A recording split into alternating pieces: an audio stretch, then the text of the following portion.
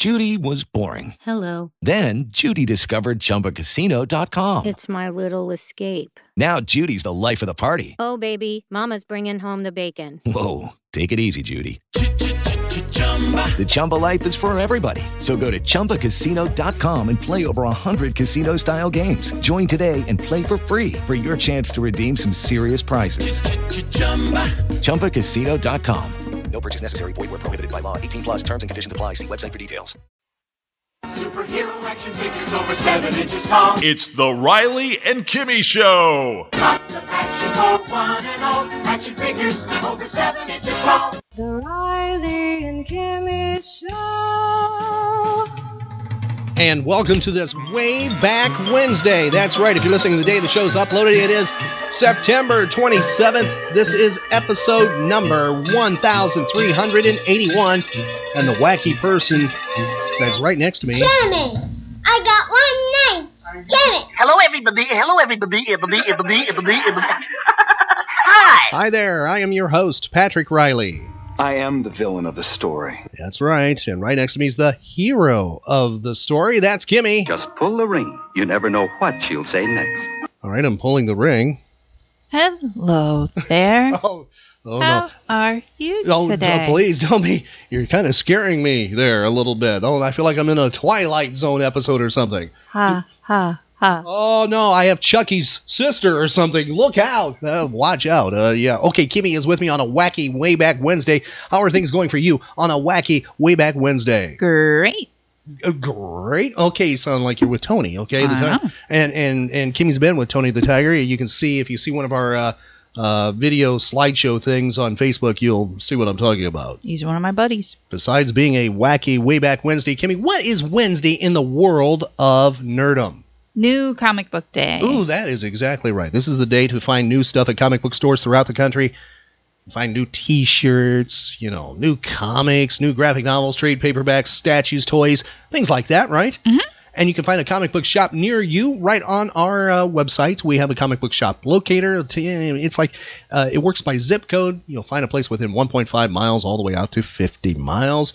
If you've never been to a comic book store, this is the time to do that. And by the way, if you love maybe the TV shows that have superhero things or superhero themed or movies, but you've never been to a comic book store, check out the comic book store. This is where that stuff comes from, right, Kimmy? That's right. And they have back issues and things like that where you can find out the history, the rich history of the characters you might love.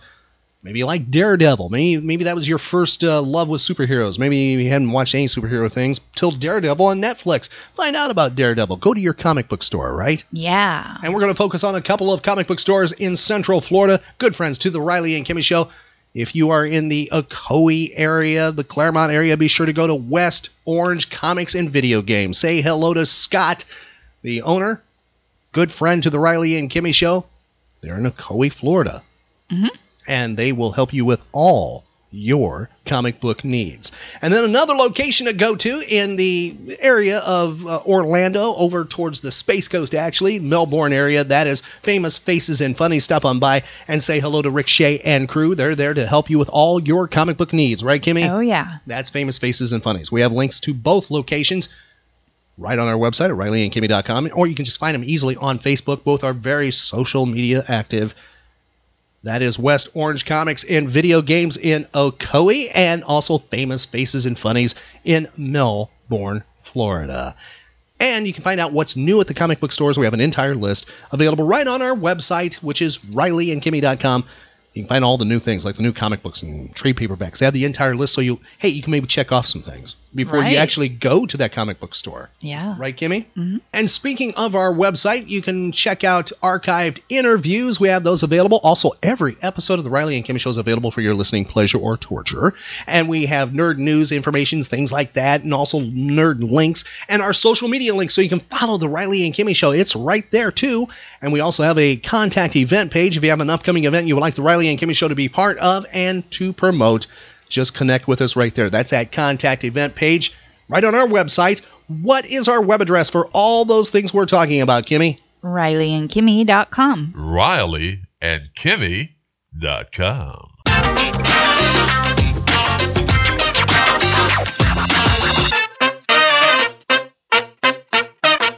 The Riley and Kimmy Show. Shall we play a game? That is a question for Way Back Wednesday. Does Kimmy want to go way back in time to the thrilling days of yesteryear with some trivia? That's right. Does she want to play nerd and pop culture trivia on this Way Back Wednesday? Yeah. We have an adjusted timeline, meaning it's not running in chronological or linear order, or maybe it is. It could be, it may not be. Shout out answers to help Kimmy. She believes in time travel answers. I'm not kidding here. So yell at whatever listening device you have the Riley and Kimmy Show playing on right now. It could be anything because we are mobile. We are global. You can take us anywhere on planet Earth any time of day. That's right. Tell your friends. You found a place that offers pop culture escapism every single day, a variety nerd talk show. That's the Riley and Kimmy Show. Very first question we have for you, Kimmy, is about, well, it's about cars. It was on this date in 1908. The first Model T automobile leaves the factory in Detroit, Michigan. Now the question for you is, who made the Model T, Kimmy? Henry Ford? You got it exactly right. That's 100% right. 1908, the Model T. It was on this date in 1938. This song was heard for the first time on this person's radio show, and then it would become his signature song. He sung it on this date for the very first time in 1938. Tell me who this is. Thanks for the memory of sentimental verse, nothing in my purse, and chuckles when the preacher said, for better or for worse. How lovely it was. We who could laugh over big things were parted by only a slight thing. Who is that, Kimmy? Bob Hope. That's right. He sang it for the first time on the Bob Hope Show, 1938. That's thanks for the memory. The year is 1964. This group appears on the Ed Sullivan Show for the first time. They performed this song. Tell me the name of the hit. I'm getting bugged driving up and down the same old strip. I gotta find a new place where the kids are hip. My buddies and me, you're getting real well known. Yeah, the bad guys know us and they leave us alone. What is the name of that hit, Kimmy? I Get Around. I get around, round, round, round. I get around. Get around, round, round. I get around. Get around, round, round. I make a real good break. Get around, round, round. I get around.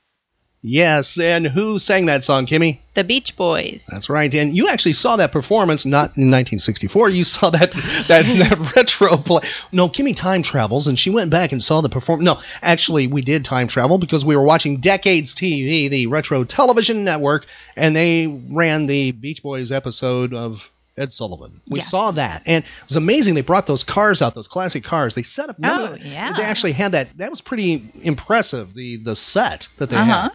And Mike Love performing there was kind of interesting, too. Uh-huh. Yeah, he was getting into it. He was doing the monkey. Yeah, he was. He was dancing. I couldn't believe that, right? Yeah. He was doing the monkey. Yeah, Kim, if you don't know what the monkey is, it's a dance. Kimmy will demonstrate the monkey. It's a dance. Kimmy will demonstrate the monkey at one of our upcoming events. How's that? Okay, I'll practice. Staying in the world of music, but going up a few years, the year is 1973. This single is released. It would become the Billboard Song of the Year in 1974. Kimmy, tell me the name of the hit. Memories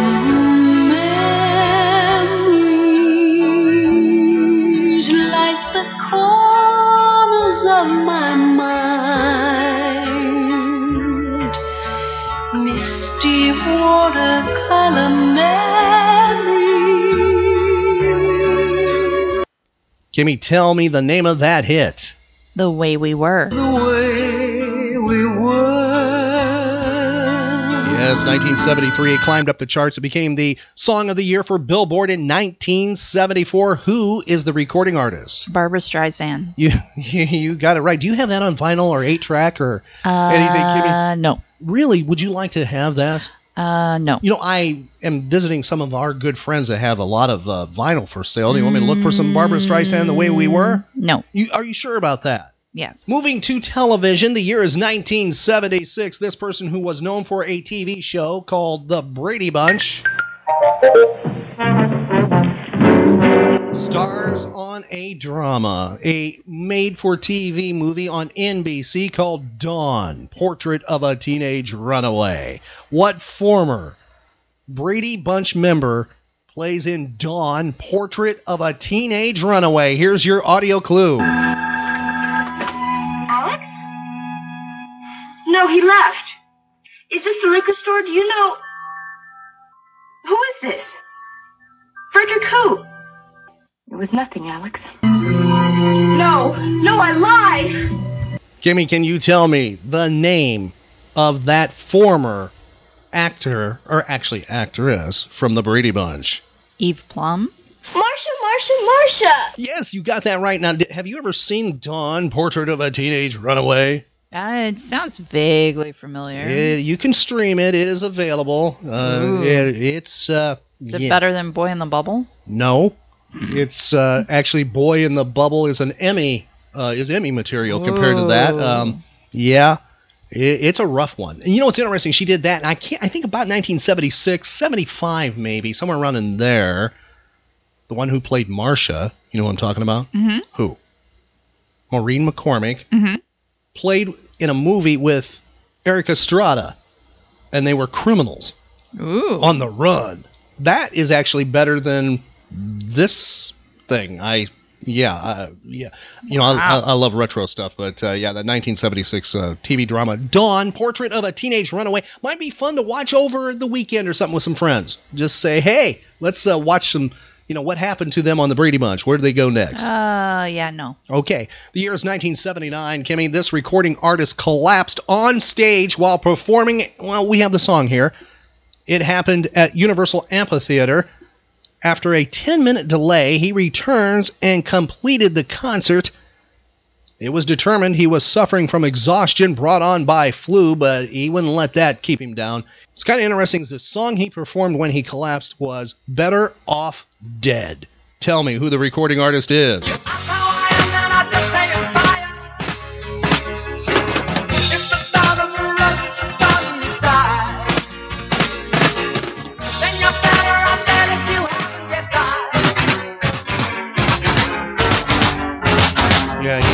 He collapsed. He went to sleep. Oh, no, yeah, he collapsed. That was 1979. Who is it, Kimmy? Elton John. You got it right with Better Off Dead. Do you have that in your collection? No. Oh, okay. The year is 1983. This basketball player signed a 7-year contract worth $15 million. It's Larry Bird. That contract made him the highest paid member of this team in its history. What team was he playing for in 1983? The Boston Celtics. You got it right, Kimmy. Moving to the world of cinema. 1989, Sony purchases Columbia Pictures for $3.4 billion in cash. Think about that. Yeah. That amount of money in 1989. Wow. The year is 1998.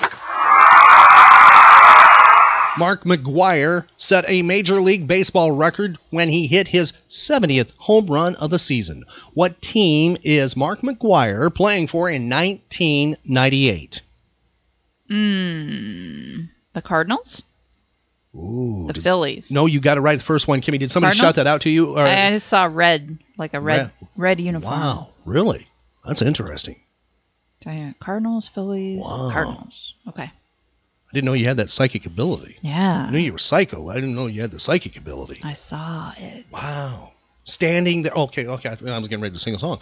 Okay, the year is 2008. This actress marries another actor. That's right. She marries somebody. Identify who she is and then tell me who she marries in 2008. We have a little soundbite of her talking about her character and, well, one of the movie franchises she is known for. The Black Widow, when we first find her, is she's, being tasked. She is in Russia. She is, in the middle of taking care of business. Who is that? Scarlett Johansson. The year is 2008. She gets married to whom? Ryan Reynolds. That's right. Question for you. Are they still married? No, they are not. And when did they get divorced? Within 2 years. Married in 2008. Called it quits when? 2014. 2011 is when their divorce became final. The year is 2012. This single is released. Tell me the recording artist. We're like diamonds in the sky. You're a shooting star, I see. A vision of ecstasy. When you hold me, I'm alive. We're like diamonds in the sky. I knew that we'd become one right away. Oh, right away. Kimmy, who had that as a hit? Rihanna. And was that a number one hit on the Billboard Hot 100 or not? I'm going to say no. It was number one. Oh.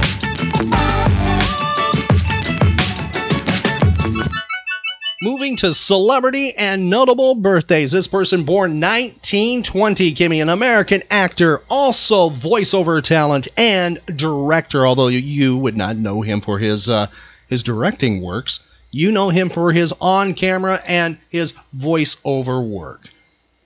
Here is a clue we have for you, Kimmy, of some of his voiceover work.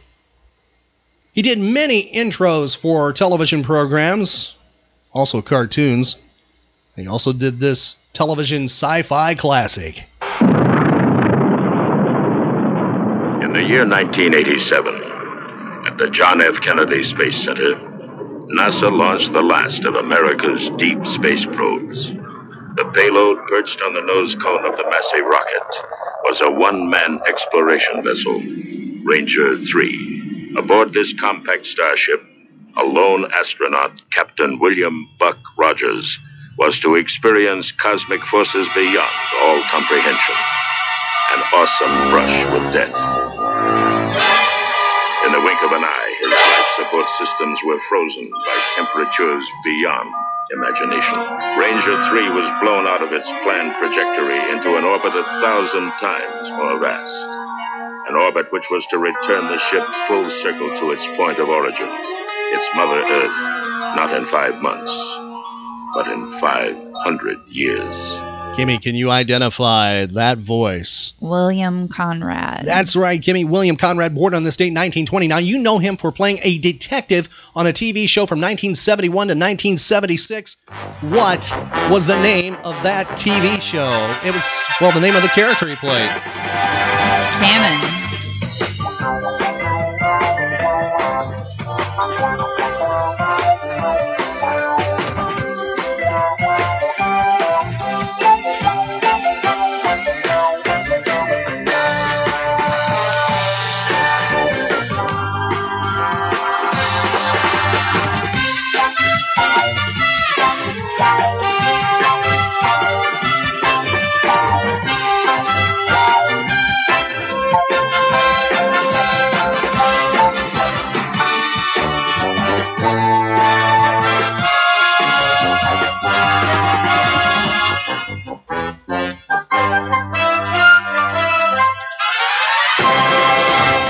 Yeah, Kimmy got it right. Cannon, 1971, 1976. Now, while the little theme there was playing, Kimmy, the full version of the Cannon theme, you asked me something off mic. What was the question? Well, was his name Cannon because he looks like the shape of a cannonball? Hey, now, what are you saying? You know, if you watch some of those classic episodes, and I think maybe Me TV runs them, at least on occasion, you will see Cannon, William Conrad, was doing kung fu. Yeah, I don't remember that. Yeah, he was doing kung fu and karate and all kinds of... And you know, he had a car. It was really cool. The car he drove, I think, was a Lincoln, if I remember right. And he had a car phone in it. Oh? Yeah. I mean, it was he was pretty cool. Okay. That is William Conrad with Cannon. He was also on Nero Wolf in 1981. And Jake and the Fat Man, 1987 to 92. He was the narrator for Rocky and Bullwinkle from 59 to 64. Funny you mentioned about the size thing. His size didn't matter for a certain radio program. He was the first Matt Dillon. He was Matt Dillon on Gunsmoke. Around Dodge City, into the territory on West, there's just one way to handle the killers and the spoilers, and that's with a U.S. Marshal and the smell of gun smoke. You sit right down. You want to be lynched? You're trying to get yourself murdered? Have you forgotten about Clay's brother, Adam? What difference does it make whether he believes it or not? His brother's been killed. Everybody's looking to him to do something about it, and he knows it. You want me to guess where he is right this minute? He's in one of them saloons, lapping up courage to come in here and ask me to give you to him for a present. You want to know who's with him? Every loafer, every bum, every slob in town. Slapping him on the back and telling him what a shame it is. Taking him on to kill you so that they can have some excitement and some fun. Well, maybe you deserve killing, but it's my job to uphold the law, and I'm not letting you out of here. You might spend your time trying to think up a better story. That is, if you intend to stay in this town. That is a sample of his Matt Dillon from the original Gunsmoke. And when it came to be a TV show, he was bypassed because they didn't think he was cosmetically appealing enough to play Matt Dillon. James Arness gets the role, which the interesting thing is, while the TV show is on, the radio show continues, and William Conrad stays as Matt Dillon. They didn't use, any of the same actors at all. Some of the stories they would recycle to the early days of the TV show, but that's about as far as it went. Now, interesting thing is, a number of years later, William Conrad would narrate an episode of the TV show Gunsmoke. In 1973, he narrated an episode called Women for Sale. It is a powerful read. In tribute to William Conrad, here is a little bit of that narration. In the years between, there was a period on the Texas frontier, little recorded by history, a time of violence and fear. Indian tribes betrayed by government and army treaties and incited by white traders gave birth to renegade bands, composed mostly of young braves bitterly angry at the white man's ruthless encroachment into the lands they considered their birthright. These small bands, splitting away from the tribal structure of Comanche, Kiowa, and Apache, began a series of savage raids on isolated white settlements and ranches. By 1870, these raids for cattle, horses, and human captives had reached as far north as the Canadian River. And over the years, they grew in magnitude and terror until men, women, and children were being carried off and traded into slavery. The men who paid in gold, rifles, and gaudy trinkets for these captives were a gypsy-like and notorious breed of white and Mexican outcasts known as Comancheros. Eventually, they came to be regarded as more savage than the bands of renegades with whom they traded, so that by 1873, the word Comanchero had become synonymous with violence and terror. And there was one particular place, a rocky fortress buried deep in the western wasteland, that became a marketplace for their traffic in human misery. Long after Lincoln's proclamation had given the black man his freedom, a white slave market flourished in the heat and dust of the southern plains. It was a place where families were split apart. Children were torn from mothers and wives from husbands. And those who witnessed these tragedies called this place the Valley of Tears. From Gunsmoke 1973, that is William Conrad, the episode Women for Sale. He also did some work with Star Wars. Give me in 1977, they did a TV episode of The Making of Star Wars. He was the narrator. George Lucas, 33 years old, writer and director of Star Wars. His first feature film for Warner Brothers, THX 1138, also science fiction, but of a very different kind. His second, Universal's American Graffiti, which recalled his adolescent years in a small town in California. His third film, the phenomenally successful Star Wars, which he wrote far from Hollywood at his home in Northern California.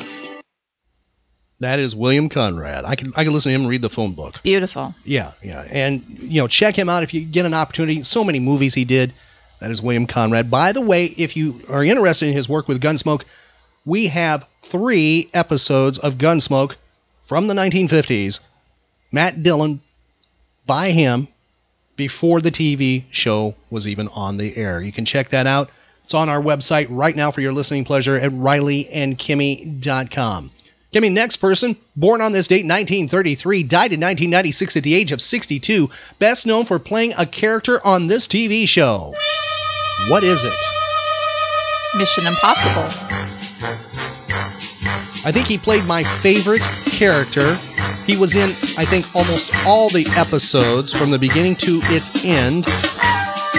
He was the one that liked the gadgets, the computers, the electronic gizmos. He played Barney. Tell me the name of this actor. His son has played a superhero, Kimmy. Matter of fact, his son would play on the reboot of Mission Impossible on TV. Yeah. Can you tell me who he is? I mean... I know what you mean. I can't do his name. I think he is my favorite character on the show. You know, because he liked those gadgets. It is Greg Morris.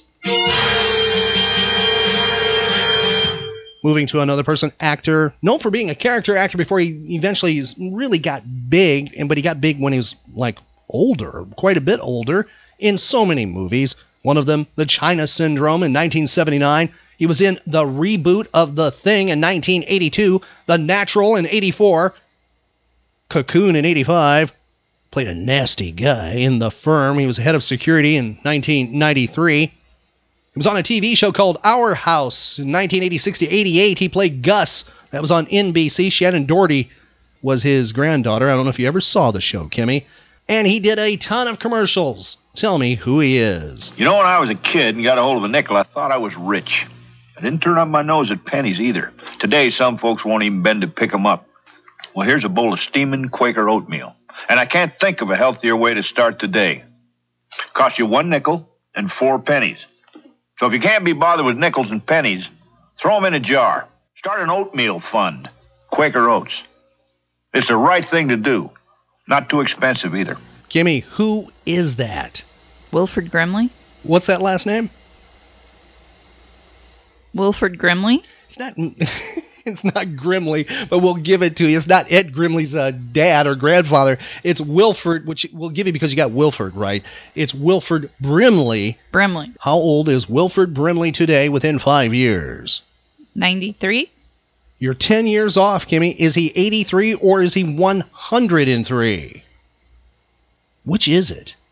103? He is 83 today. Next person, born on this date, 1936, died 2012 at the age of 75. Many, many musicians owe a debt of thanks to this guy. If he hadn't had his show, they may have never made it. Best known as a creator of a nationally syndicated dance and music show. Kimmy, tell me who he is. Hey, now, welcome aboard. I can guarantee you'll enjoy the ride, especially if you like your soul ice cold, because none other than the Iceman himself is going to be looking you right dead in your eyes after this very important message.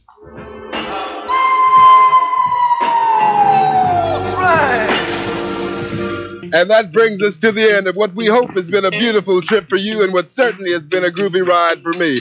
We thank you for joining us. We thank our very exciting guests, Gladys Knight and the Pips, the Honeycomb, Bobby Hutton, special guest Eddie Kendricks, and of course the Soul Train Gang. Hope you'll climb aboard next week on these same stations, and you can bet your last money it's all going to be a stone gas, honey. Always in parting, we're going to wish you love, peace, and soul. Kimmy, that show ran from 1971 to 1993 with him as the host. It would go beyond that. Tell me who it is. Don Cornelius. You got it right. Born on this date, 1936. Next person, singer. Born on this date. Kimmy, tell me how old he is once you identify him. And, of course, tell me his name.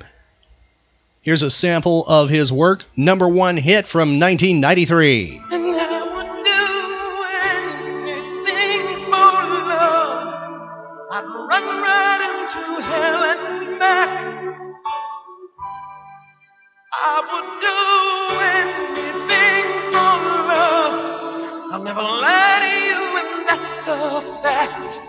Kimmy, who is that? Meatloaf. Right. And how old is he today within 5 years? 65. He is 70, so you get it. I see dead people. Notable deaths, 1985. Lloyd Nolan dies at the age of 83. He was a film and television actor, also did some directing too. Among his many roles, well, he was in the movie Peyton Place in 1957. He played a doctor in that, very controversial film at the time. And he was star. He was a doctor on this show. It was Julia from 1968 to 1971. You remember this show? No. They didn't run it in syndication or anything, reruns? Okay. No. All right, that's Julia. The year's 2003. This American dancer and actor dies at the age of 78. It's Donald O'Connor, Kimmy. He starred in Francis the Talking Mule films. Who is Francis? Francis is an old army mule. He looks like a mule. He smells like a mule. But Francis is different. He can talk. Oh, yes, he can. Donald O'Connor heard him, to his everlasting regret. You mean the animal talked to you the way I'm speaking now? Maybe not so loud, sir. Francis is scared to death the Army will discover he can talk. What? He said he was afraid they'd send him to officers' candidate school. Then, by the great God, Jupiter, what in thunder shall all find confidential about your source of information? I just can't tell you, sir. Oh, no. Not that mule again. Yeah, Francis the Talking Mule. I have a feeling you've never seen any of those films, right? No, I haven't. Oh, you got to check them out. They are fun. Now, he acted in almost the entire franchise except for the last film. Mickey Rooney took over the role, as a friend to Francis. But you do know him, Kimmy. You actually watched a film on the big screen with me in a theater, a retro theater. You know him for the movie Singing in the Rain. He played the role of Cosmo Brown. Come on now, snap out of it. You can't let a little thing like this get you down. Why, you're Donald Lockwood, aren't you? And Donald Lockwood's an actor, isn't he? Well, what's the first thing an actor learns? The show must go on. Come rain, come shine, come snow, come sleet, the show must go on. So Reedy, Pagliacci, Reedy. Dom, the world is so full of a number of things. I'm sure we should all be as happy as. But are we? No. Definitely no. Positively no. Decidedly no. Short people have long faces, and long people have short faces. Big people have little humor, and little people have no humor at all. And in the words of that immortal bard, Samuel J. Snodgrass, as he was about to be led to the guillotine, make 'em laugh, make 'em laugh. Don't you know everyone wants to laugh? My dad said, be an actor, my son, but be a comical one. They'll be standing in lines for those old honky-tonk monkey shine. That's Donald O'Connor from Singing in the Rain. Make 'em laugh. That is something to really check out if you've never seen that before. The performances he does in that, he has magic.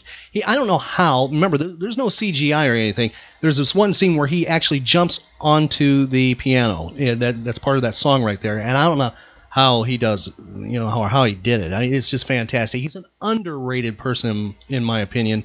And definitely check him out. That's Donald O'Connor. All his work is fantastic. And by the way, Kimmy, I think you did a fantastic job with today's trivia. Oh, thank you. And we're going to go back in time and honor something. We'll have a tribute to somebody we talked about on trivia with the golden age of radio.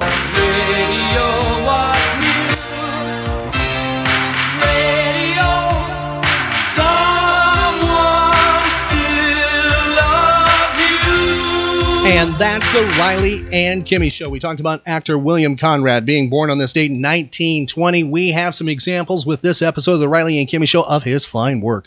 So many things he did during the golden age of radio. First example we have is 2 for the Road. It's part of a suspense episode. It is a thriller for sure. It's from 1958. It's followed by Never Steal a Butcher's Wife from 1957. It's fantastic, too. Both of these are great. They're back-to-back and uninterrupted. And as a reminder, on our website, we have 3 examples of him as Matt Dillon in Gunsmoke. First episode's titled Billy the Kid from 1952, followed by Doc Holliday, and finishing with Kitty. They are all back-to-back and uninterrupted. They're available right on our website right now. And what's our web address? RileyandKimmy.com. And we're concluding this episode of the Riley and Kimmy Show with the 2 set of old-time radio shows with William Conrad, kicking it off with 2 for the Road from 1958. Here's William Conrad on the Riley and Kimmy Show. suspense. And the producer of radio's outstanding theater of thrills, the master of mystery and adventure, William N. Robeson. Some years ago, Ernest Hemingway's great short story, The Killers, was made into a movie. Anyone who saw it will never forget the menace and brutality of the two gunmen in the opening sequence. Two nastier heavies have rarely been seen together on the screen. Feeling that their type of tough guy should not be allowed to languish in limbo, we have brought them together again in a rather different kind of story, yet still a story of heavies. Listen then, as William Conrad and Charles McGraw star in Two for the Road.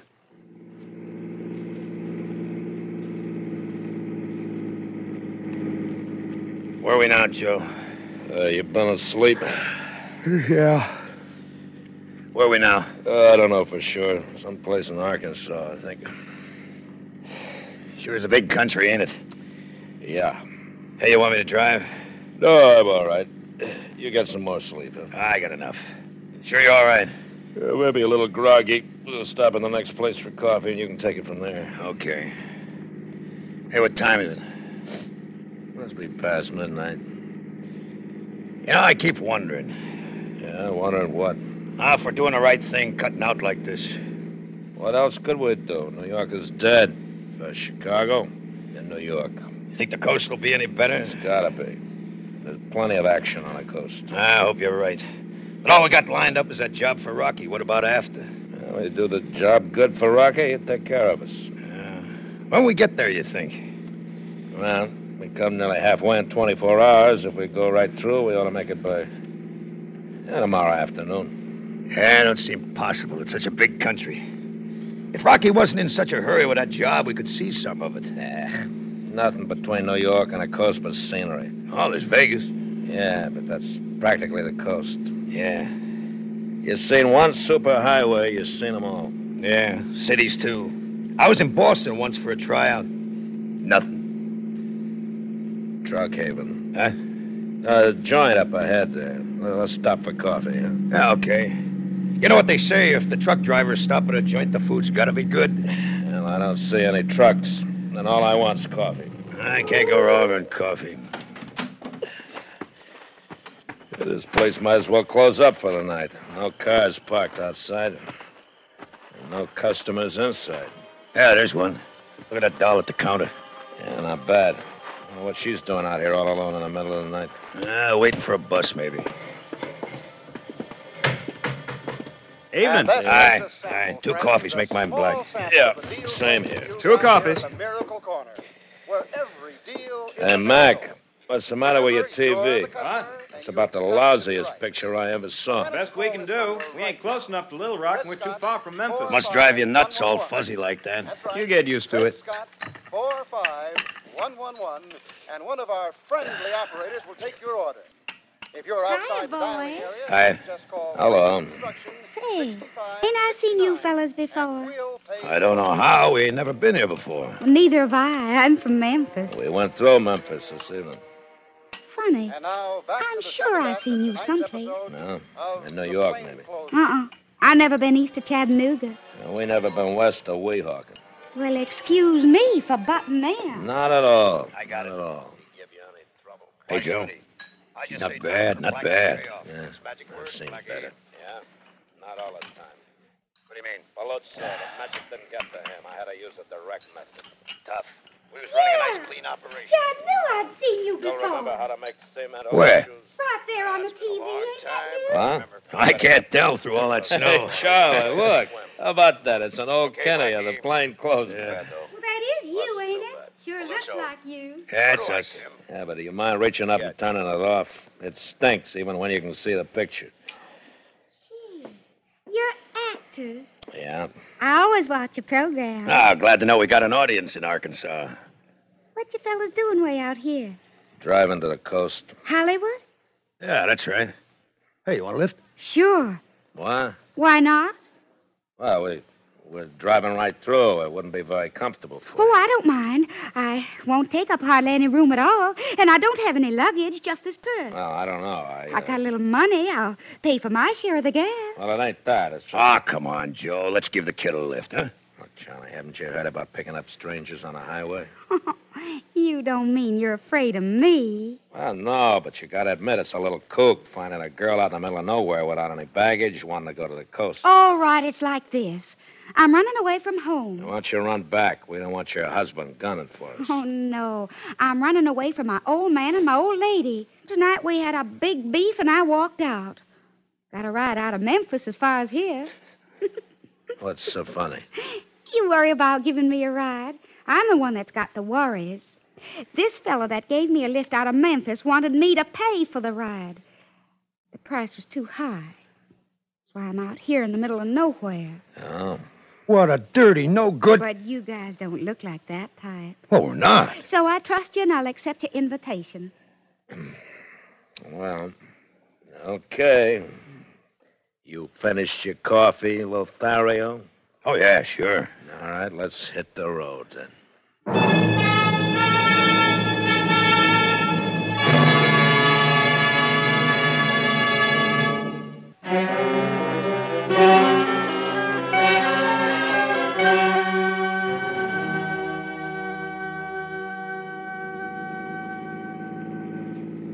I can't get over it.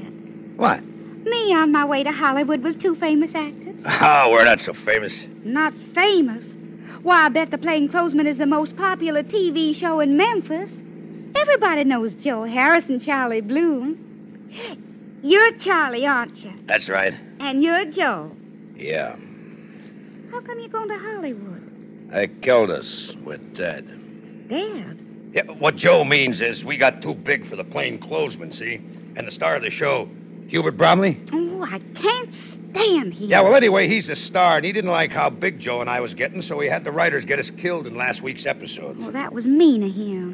That's showbiz. And being as how we was typecast as hoods, we couldn't get any good parts in New York. Actually, Joe and I are pretty serious actors. Oh, I know you are. Yeah, we just look like hoods. That's what I liked about you in the Plainclothesman. Yeah. Well, we got this pal in Hollywood, Rocky Lamont. He used to hang around Walgreens, but he's a director now, and he's got a couple of swell parts for us in a pilot he's shooting. The Three Musketeers. Well, I thought that was a kid's show. Musketeers, not mouseketeers. Oh. That's why we're in such a hurry. Rocky starts shooting day after tomorrow. Say, honey. Yeah, Joe? You got any idea where we are? Oughtn't to be too far from Little Rock. Hey, Joe. Joe, look, must be a wreck up ahead. All those flashing red lights. Police cars. It's a roadblock.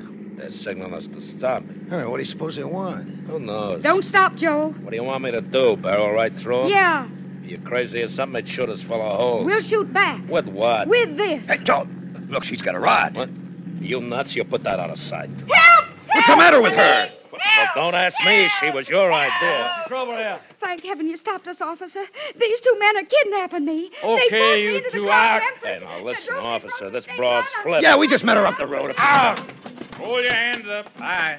Now look, Sergeant, I'm sure we can explain everything. You better. Now, you, young lady. Hey, Sam. Yeah? The gal ain't here. The door on the other side's open. She must have got out that way. There she is. She's on Jerry's sick. Hey, stop! Stop! I'll shoot! Look out, she's got a gun. Oliver! Son! Hang off after! You that, son? My, how chivalry has fallen in Arkansas. Shooting at women. It'll be children next. All right, mister.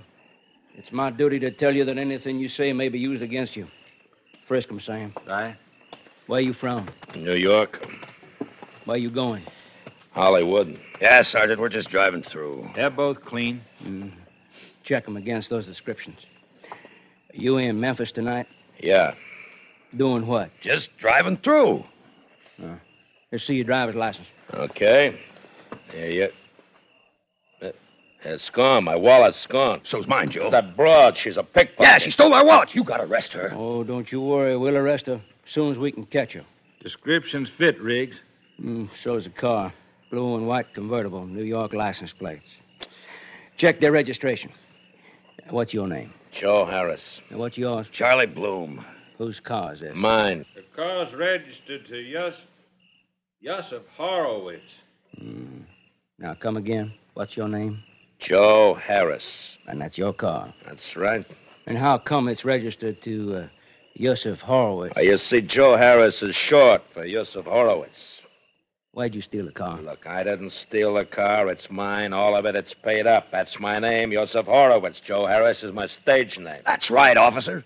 Hey, listen, you don't believe that crazy broad, do you? You don't think we kidnapped her? Nope, not for a minute. I think she was in this here thing with you from the beginning.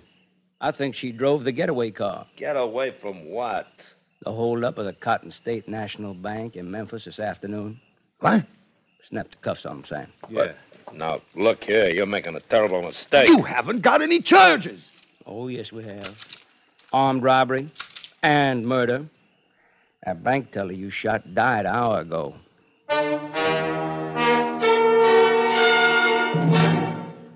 In a moment, we continue with the third act of Suspense.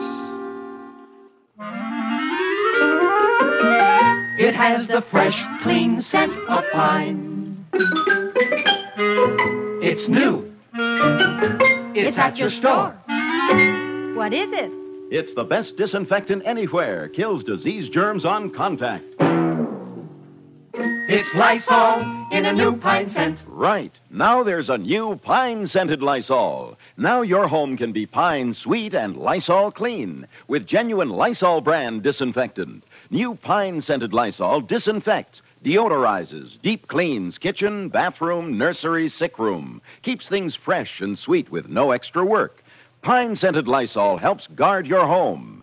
In laboratory tests, Lysol's anti-germ action kept working for 7 full days. So try this new pine-scented Lysol. Make your home Pine sweet and Lysol clean. You can still get regular Lysol, too. And now, starring William Conrad and Charles McGraw, Act 3 of Two for the Road.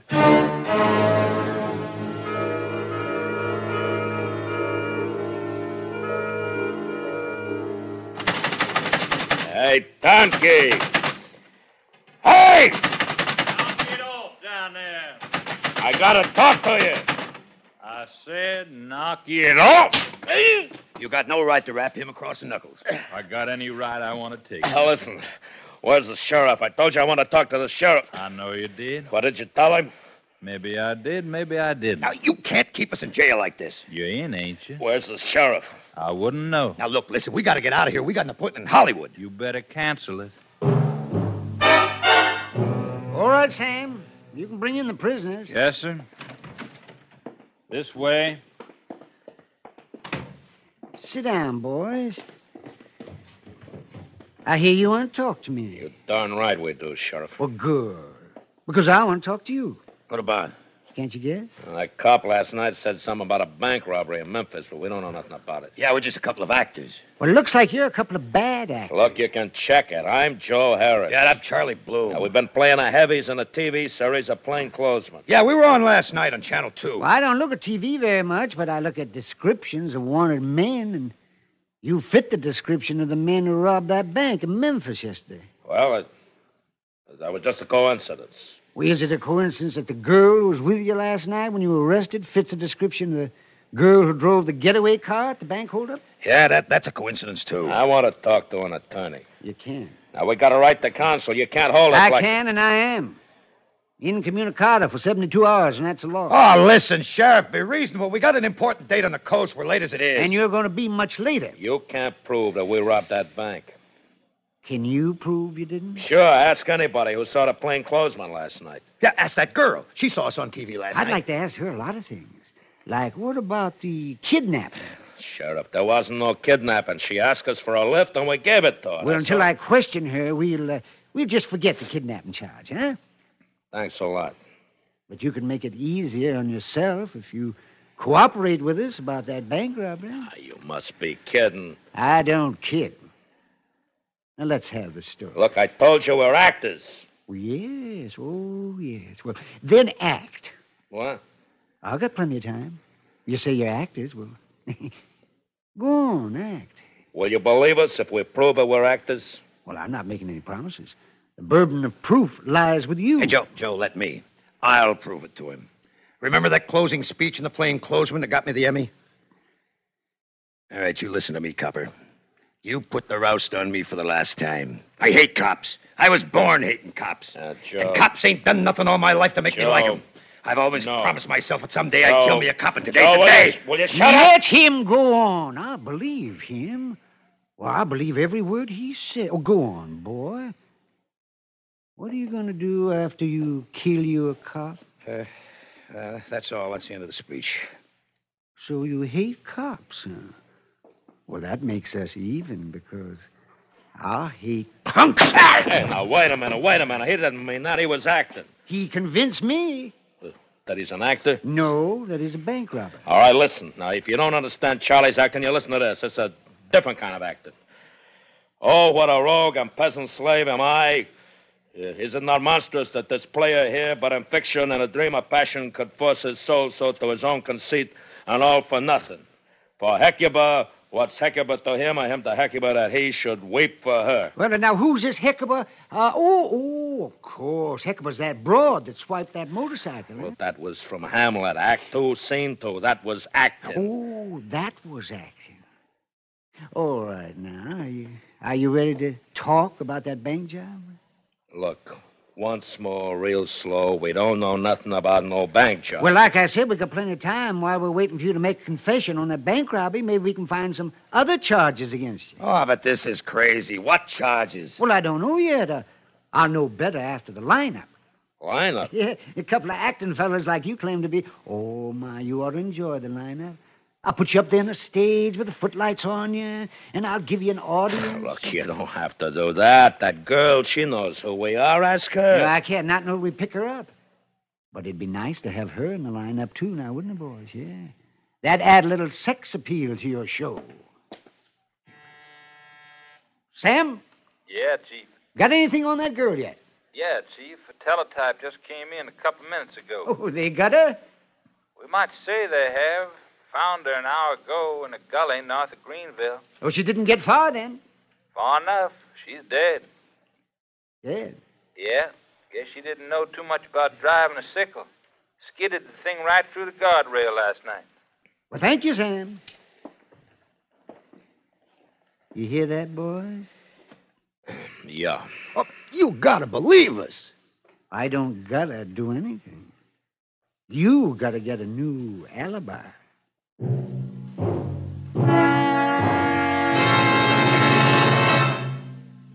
In a moment, we continue with the fourth act of Suspense. What bothers you most about a cold? For me, it's the choked-up, congested feeling. In fact, science now says to clear away most cold miseries, clear away congestion. Sinus congestion that causes headaches, nasal congestion that shuts off breathing, throat phlegm with its choking discomfort, bronchial irritation that starts coughing. Yes, to clear away those cold miseries, clear away that congestion. And now, there's a specialized new medicine to do that. Fast, four-way liquid cough and cold medication. Taken as directed, with the first dose, feel sinus pressure and headache clear. Feel runny nose dry and open up. Breathe freely. Sore throat is soothed. Cough eased. Yes, four-way liquid clears away cold congestion and clears away worst cold miseries. Working through the bloodstream, it reaches all those congested areas. Because it's liquid, relief comes fast. So to clear away cold suffering, clear away congestion with new four-way liquid cough and cold medication. Get it today, only 98 cents. And now, starring Charles McGraw and William Conrad, Act 4 of Two for the Road.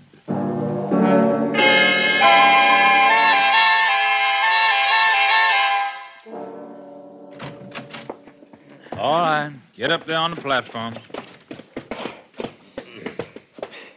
Stretch out there, arm's length apart. Hit the lights. Wow, they're bright. Yeah, they could use some scrims. Okay, Sheriff, we're ready here. How are we going to get out of this, Joe? I don't know, Charlie. I don't write the scripts. I just act in them. All right, folks. Will you please come in now? That's it, folks. Just take a chair there, anyways. Right there, that's all right. Just sit down right there. Now, that's it. Now, we're holding these men as suspects. Any of them look familiar to you? Well, it's hard to say, Sheriff. The holdup happened so fast. Well, maybe if you heard them speak. What was it that the gunman said to you? This is a stick-up. Don't move, and nobody will get hurt. Something like that. Uh-huh. Well, all right, you men. Now, you men up there, let me hear each one of you say that this is a stick-up. Don't no one move and you won't get hurt. Me? This is a stick-up. Don't no one move and you won't get hurt. Next. This is a stick-up. Don't no one move and you won't get hurt. Yes. Next man. This is a stick-up. Don't no one move and you won't get hurt. Last man. This is a stick-up. Don't no one move and you won't get hurt. That's him! That's him! I'll never forget that voice as long as I live. I couldn't see him, of course. It was pitch dark. In the bank? No, in my bedroom. He crept in through the window, and he stood over my bed, and I could hear him breathing. And then he spoke. He didn't say those words, of course. And then I screamed. Yes, well, you can testify to that in court? Oh, yes. Well, thank you, Mrs. It's Miss Freilenhausen. Oh, I see. Well, thanks, ma'am. Yes. Now, Mr. Johnson, about the bank robbery. Well, I'd like to hear that second man again. Okay. You, number 2. Huh? Speak your piece again. This is a stick-up. Don't no one move and you won't get hurt. Well, Mr. Johnson? Yes, I'm fairly sure that's the voice. He was the only one who spoke. That other one there stood by the door and covered him. He was the one who shot the teller. Yes, I'm positive now. There's no doubt about it. They're the ones. Good. I want to thank you folks for doing your duty as citizens, taxpayers, and voters. Take 'em back to jail. Book 'em. Well, boys, I guess we can stop the play acting. You ready to confess? We haven't got nothing to confess, Sheriff. Well, you heard the people. Mr. Johnson will testify in court that you stuck up the bank. And we got you on a breaking, entering, and attempting... I wouldn't go near an old bag like that if I was alone with her in a desert. Of course, they seen us before, and they heard us before, every week on a TV set. I'm satisfied with their identification, and the court will be too. But I'd like to save the county a lot of time and money, and you could make it a lot easier on yourself by just giving me a full confession. You can save yourself a false arrest suit by letting us go. On your own say-so? No, you got our fingerprints. Why don't you send them to Washington? We don't need the help of the FBI in this county. We solve our own crime. Excuse me, Sheriff. Yes, Sam? They just brought in the body of that girl. Here's her purse. Guess there's no doubt she was the one who drove the getaway car. She was carrying $2,500 of the bank's money in this purse. See? Sure. That's 1/3 of the stolen money. What'd you do with your cut, boy? Oh, knock it off. Hey, wait a minute. Look, Joe. What? Our wallets. Look, she had our wallets in her purse. What? Your hands off Yeah. that stuff. Well, look at them, Sheriff. You'll find our driver's licenses and all sorts of ID cards. Sure. This is Joe Harris. Well, that won't prove a thing. You've been identified by the victims. Oh, but Sheriff! Yes?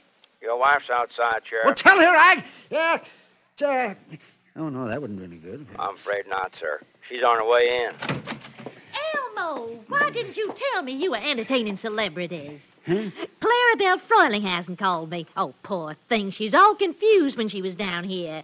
She was sure she'd seen him somewhere before. And after she got home, she realized where? On TV.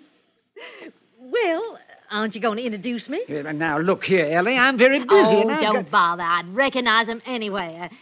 You're Joe Harris. That's right, ma'am. And you're Charlie Bloom. Yes, ma'am. Oh, my, this is an honor. Here, Elmo, give me a piece of paper and a pencil. There. Now, would you please give me your autographs? Oh, I'd be delighted. You don't know how delighted, ma'am.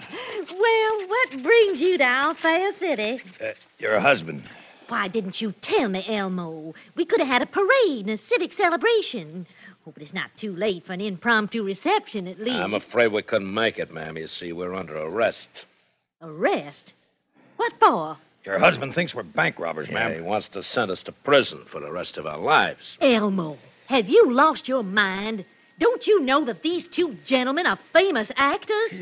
Not until now. We tried to tell him. Do you want to make yourself the laughingstock of Jackrabbit County? And just before election, too? No. Well, you let them go this instant. But, Ellie, how can I be sure? Just take my word for it. Oh, honest, I don't know what would become of you if it weren't for me. Yes, Ellie. Well, boys, here's your wallets. I guess you can go. Oh, my goodness, I don't know how I can make this up to you. But I'd be tickled pink if you'd come out to the house for supper. Well, thank you, man, but we're in sort of a hurry. Yeah, you see, we gotta make a picture in Hollywood, and we're a little late. Well, don't forget us. I don't think that's possible, man. And when you come back again this way, do drop in to see us. Yes, ma'am. We'll think about that, ma'am. We'll think a long time about that.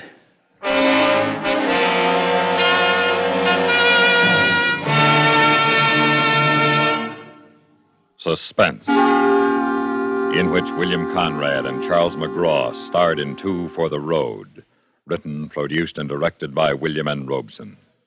Supporting Mr. Conrad and Mr. McGraw in Two for the Road were Paula Winslow, June Foray, Howard McNear, Evan Thompson, Barney Phillips, Sam Pierce, and Jack Crucian.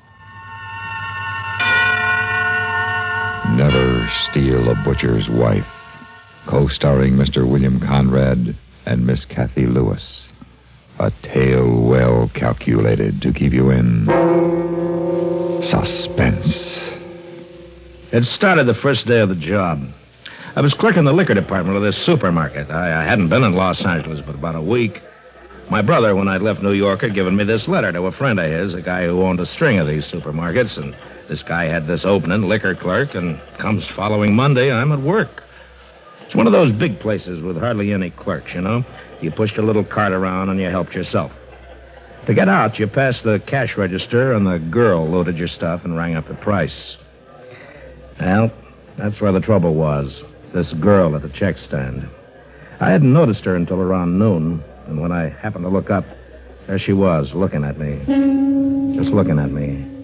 Like she must have been 50 feet away at least, and with customers between us, but it was like we were all alone, the two of us, on a beach somewhere, an empty beach. Just you and me, baby. Hey. Just Hey, you. and me. Hey. What? What's the matter? Sleep on your feet? What'd you say? You're the new guy, huh? Oh, yeah, I just started this morning. I'm Nick Arno. I work the vegetables. Oh, Harry Carr. Pleased to meet you. Yeah. You got 2 bottles of cold beer? Sure. There you are. Only, don't open them here by the counter. You know, law. I have them out back with my lunch. Nick. What? The, gal over there by the cash register. Mary? Yeah, is that her name, Mary? Yeah. What about her? Well, that's what I was wondering. What about her? Oh. No soap. She's married. Are you kidding? See that big guy over there with the knife? Kraus, the butcher. Yeah? Ask him if I'm kidding. Well, who's he? Her husband. Oh. See it. I looked over at the butcher. He was a funny-looking guy, a real creep. He stood there sharpening a tremendous big cleaver, whistling to himself. He wore rimless glasses with thick lenses so that his eyes looked like baseballs. When he saw that I was looking at him, he nodded and went on whistling and stropping. I looked over at her. She was giving me the eye again. We closed at 7. The vegetable guys carted out the old stuff, and the delicatessen man put away his pickles, and I checked the register, counted my slips, made out my entries. And Kraus, the butcher, was still there, packing and cleaning, putting stuff in that big refrigerator room back of the counter. But she had left. So I got into my street coat and I walked out. Hello. She was standing looking at a shoe display a couple of doors down from the market. I said hello. Don't you say hello wherever it is you come from? Well, sure. Hello. Taking the bus? Mm-hmm. Which way do you go? Down to Western. I'm going that way. I'll drive you. Oh, no. I don't think you better. What's the matter? Well, I just wouldn't want to trouble you, that's all. No trouble. Well, Come on. I'm parked right here. Well, what about Mr. Kraus? He'll be there an hour yet. He takes the bus. Oh. Come on. Don't be afraid. Oh, I'm not afraid. I just don't think that... come on. Get in.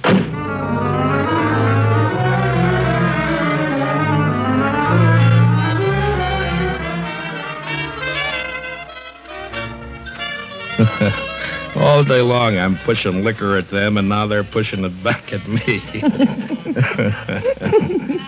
You're cute, Harry. I mean it. You're cute. Yeah, well, so are you, baby. You really think so? Sure, baby. Harry, let's get out of here. Go someplace else. Hey, I gotta work in the morning. Silly. This is the morning. It is. Hey, Mac, what's the time? Almost 1:30. You really think I'm cute, Harry? Well, sure, baby, but it's late. It's real late. Don't worry, sugar. Come on, I'll take you home, huh? I'll take you home. Of course, I felt lousy the next morning. I'm not much of a drinker, but she looked fresh as a daisy, smiling and joking with the customers. Well, I avoided her all day. I didn't like the setup. I didn't like to think about what must have gone on between her and Cross when she got in. When I came out that night, there she was, waiting for me. I tried to get away. Harry. But she said she had something very serious to talk over, and, well, the way she said it, I got in the car again.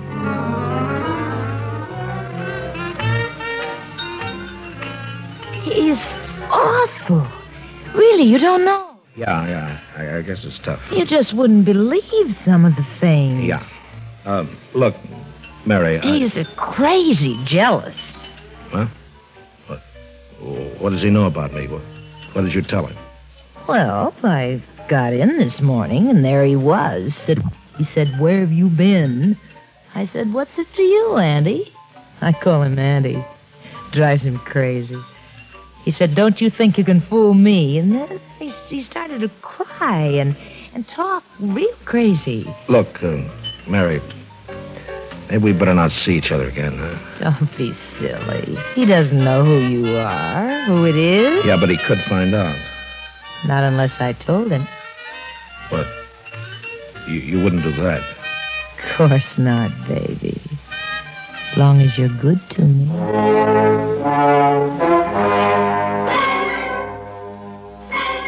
Next night, I stayed in the market after work. I was scared. I did inventory. I counted bottles. I cleaned the refrigerator. I changed the water in the soft drinks cooler. I just kept busy. And across the market, Krause was moving around, cleaning up. After a while, he took off his apron. He came over. Hello, Mr. Krause. Give me a bottle of beer. Well, yeah, sure thing. All right to drink it here? Well, sure. We're closed, aren't we?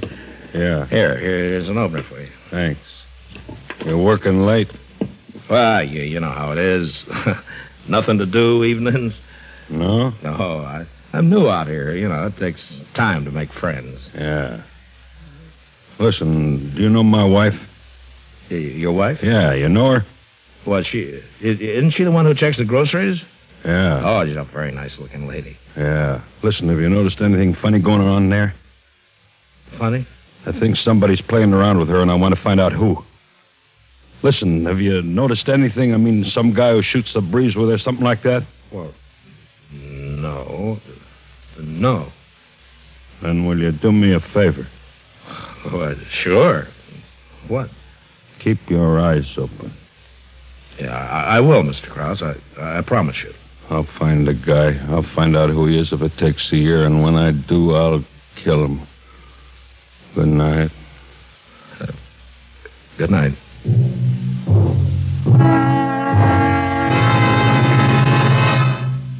And now, co-starring William Conrad and Kathy Lewis, Act 2 of Never Steal a Butcher's Wife. Well, the next day was tough, real tough. With Mary looking over at me every now and then, giving me those big eyes, and Krause looking over and raising his eyebrows. Do I know who it is yet? And me making a long face and shaking my head. And then Nick, the vegetable man, comes over. I see you didn't understand what I told you the other day, huh? What? What's that, Nick? About Mary. I told you she was a married woman. What are you talking about? I see you, the both of you, coming out of a bar the other morning.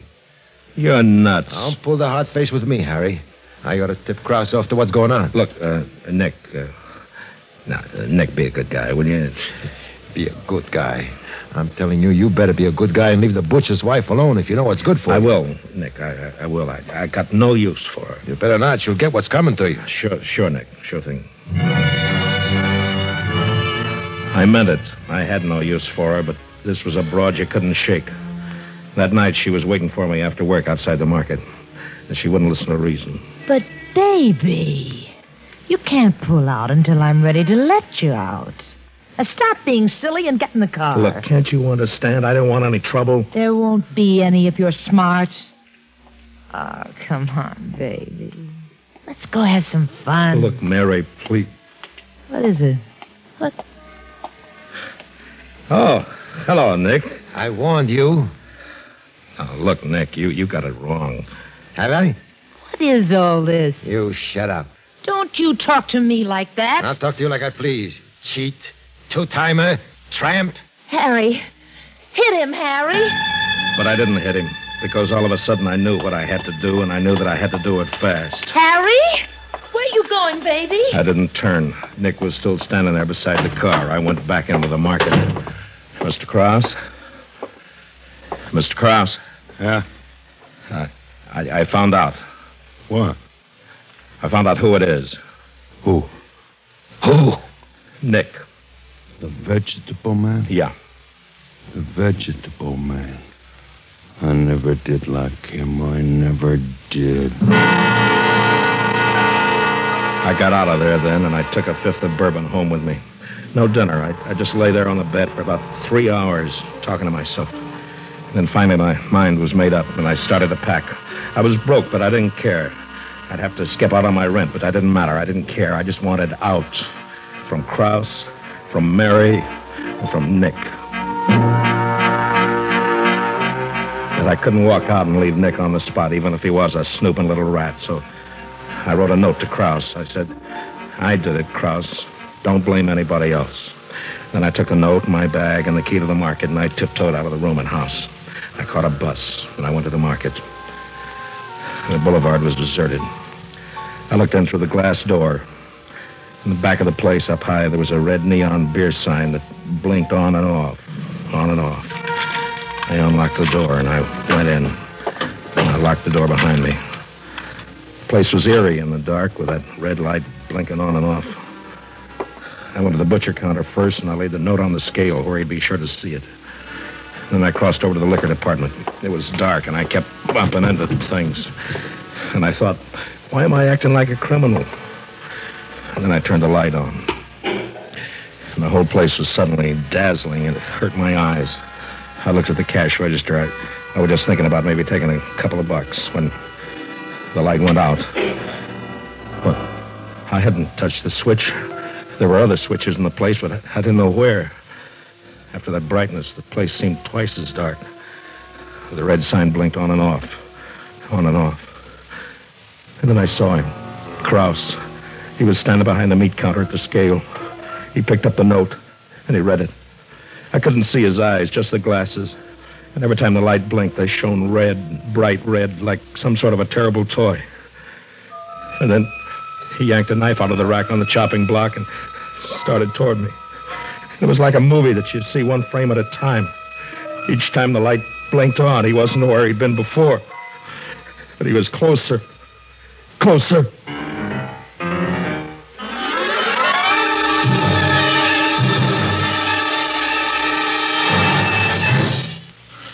I hid behind a tower of dog food boxes.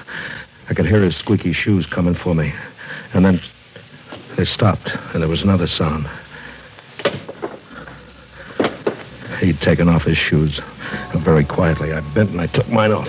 And I began to tiptoe away. And then I rounded a corner, and there he was, not 2 feet away from me, with his back to me. And I lost my balance, and I put my hand out to steady myself. And the whole display went over, and I ran. Then I was at the end of an aisle, and there was a wall, the back wall. And I turned, and he was coming straight at me. My hand touched something cold. It was a bottle. I grabbed it. It was ammonia. Krause! You get back! You get back, Krause, or I'll blind you!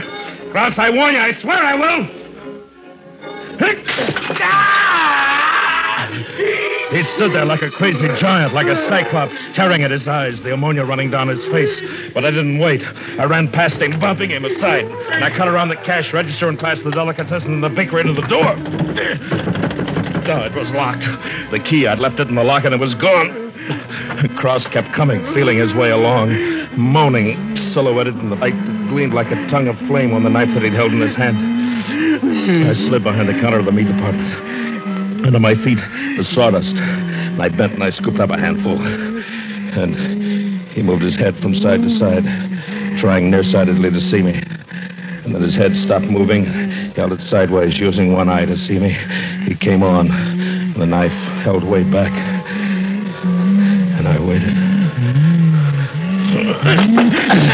When I let fly with the sawdust, and I jumped to one side with my back up against the block, and he twisted and skidded in the sawdust, and he fell.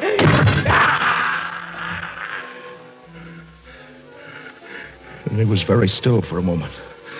And in the blinking light, I saw the knife. He'd fallen on it.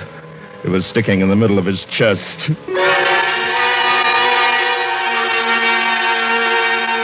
Then, very slowly, he got to his feet, one hand over the place where the knife was. And then he started toward me again. He grabbed a cleaver from the chopping block, and I backed away. Behind me, I felt a large cold handle, the door to the meat storage room, and I heaved it open. Inside, it was cold, bitter cold, and it was dark. In the center of the door was one small, thick pane of glass. It was clouded, so I wiped it clear with my hand, and I looked out. And Krause stood there, his face an inch from mine, looking in at me. And then his eyes rolled back, and his face went slack, and he fell out of sight. He was dead. I was sure of it. I felt around in the dark for the door handle, but it wouldn't move. I heaved and I tugged, but it wouldn't move. Oh, maybe another door, I thought. Maybe there's another door out of this place. And I began to search for it in the dark, feeling along the icy, damp walls. I walked into something cold that swung gently when I touched it. A side of beef. But no door. I moved on farther. Another icy cold thing. I'm crazy. I know it. I'm crazy. This one feels as though it's wearing silk stockings.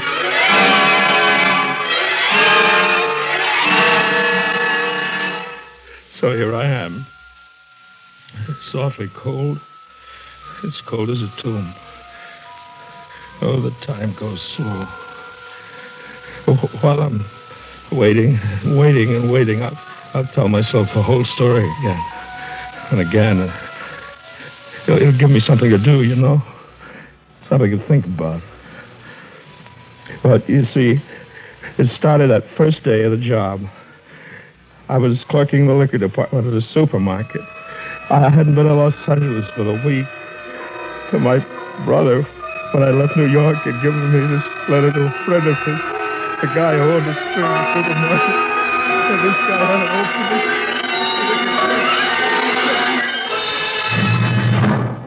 Supporting Mr. Conrad and Miss Lewis in Never Steal a Butcher's Wife were Joe DeSantis and Lou Merrill. If you enjoyed that golden age of radio production, be sure to follow the Riley and Kimmy Show. We feature old-time radio shows from time to time. We have archived episodes available right now on our website at rileyandkimmy.com. Some of them have old-time radio episodes on them. Please tell your friends about the Riley and Kimmy Show. Help us grow. Our social media links are available on our website at rileyandkimmy.com. That's R-I-L-E-Y and Kimmy, KIMMY.com. If you friend, follow, and like us, we will friend and follow you back. Also, be sure to check out our website, events page, and our social media pages for updates where the Riley and Kimmy Show will be appearing next. And we're available for your pop culture event and also those that are animal-based, about pets and animals too. We have a spin-off show called Animal Special. So be sure to tell your friends about us It's the Riley and Kimmy Show, the nerd variety talk show with daily pop culture episodes. The Riley and Kimmy Show. Find archive podcasts of The Riley and Kimmy Show at RileyandKimmy.com. With Lucky Land Slots, you can get lucky just about anywhere. Dearly beloved, we are gathered here today to... Has anyone seen the bride and groom? Sorry, we're here. We were getting lucky in the limo and we lost track of time. No, Lucky Land Casino, with cash prizes that add up quicker than a guest registry. In that case, I pronounce you lucky. Play for free at LuckyLandSlots.com. Daily bonuses are waiting. No purchase necessary. Void where prohibited by law. 18+. Terms and conditions apply. See website for details.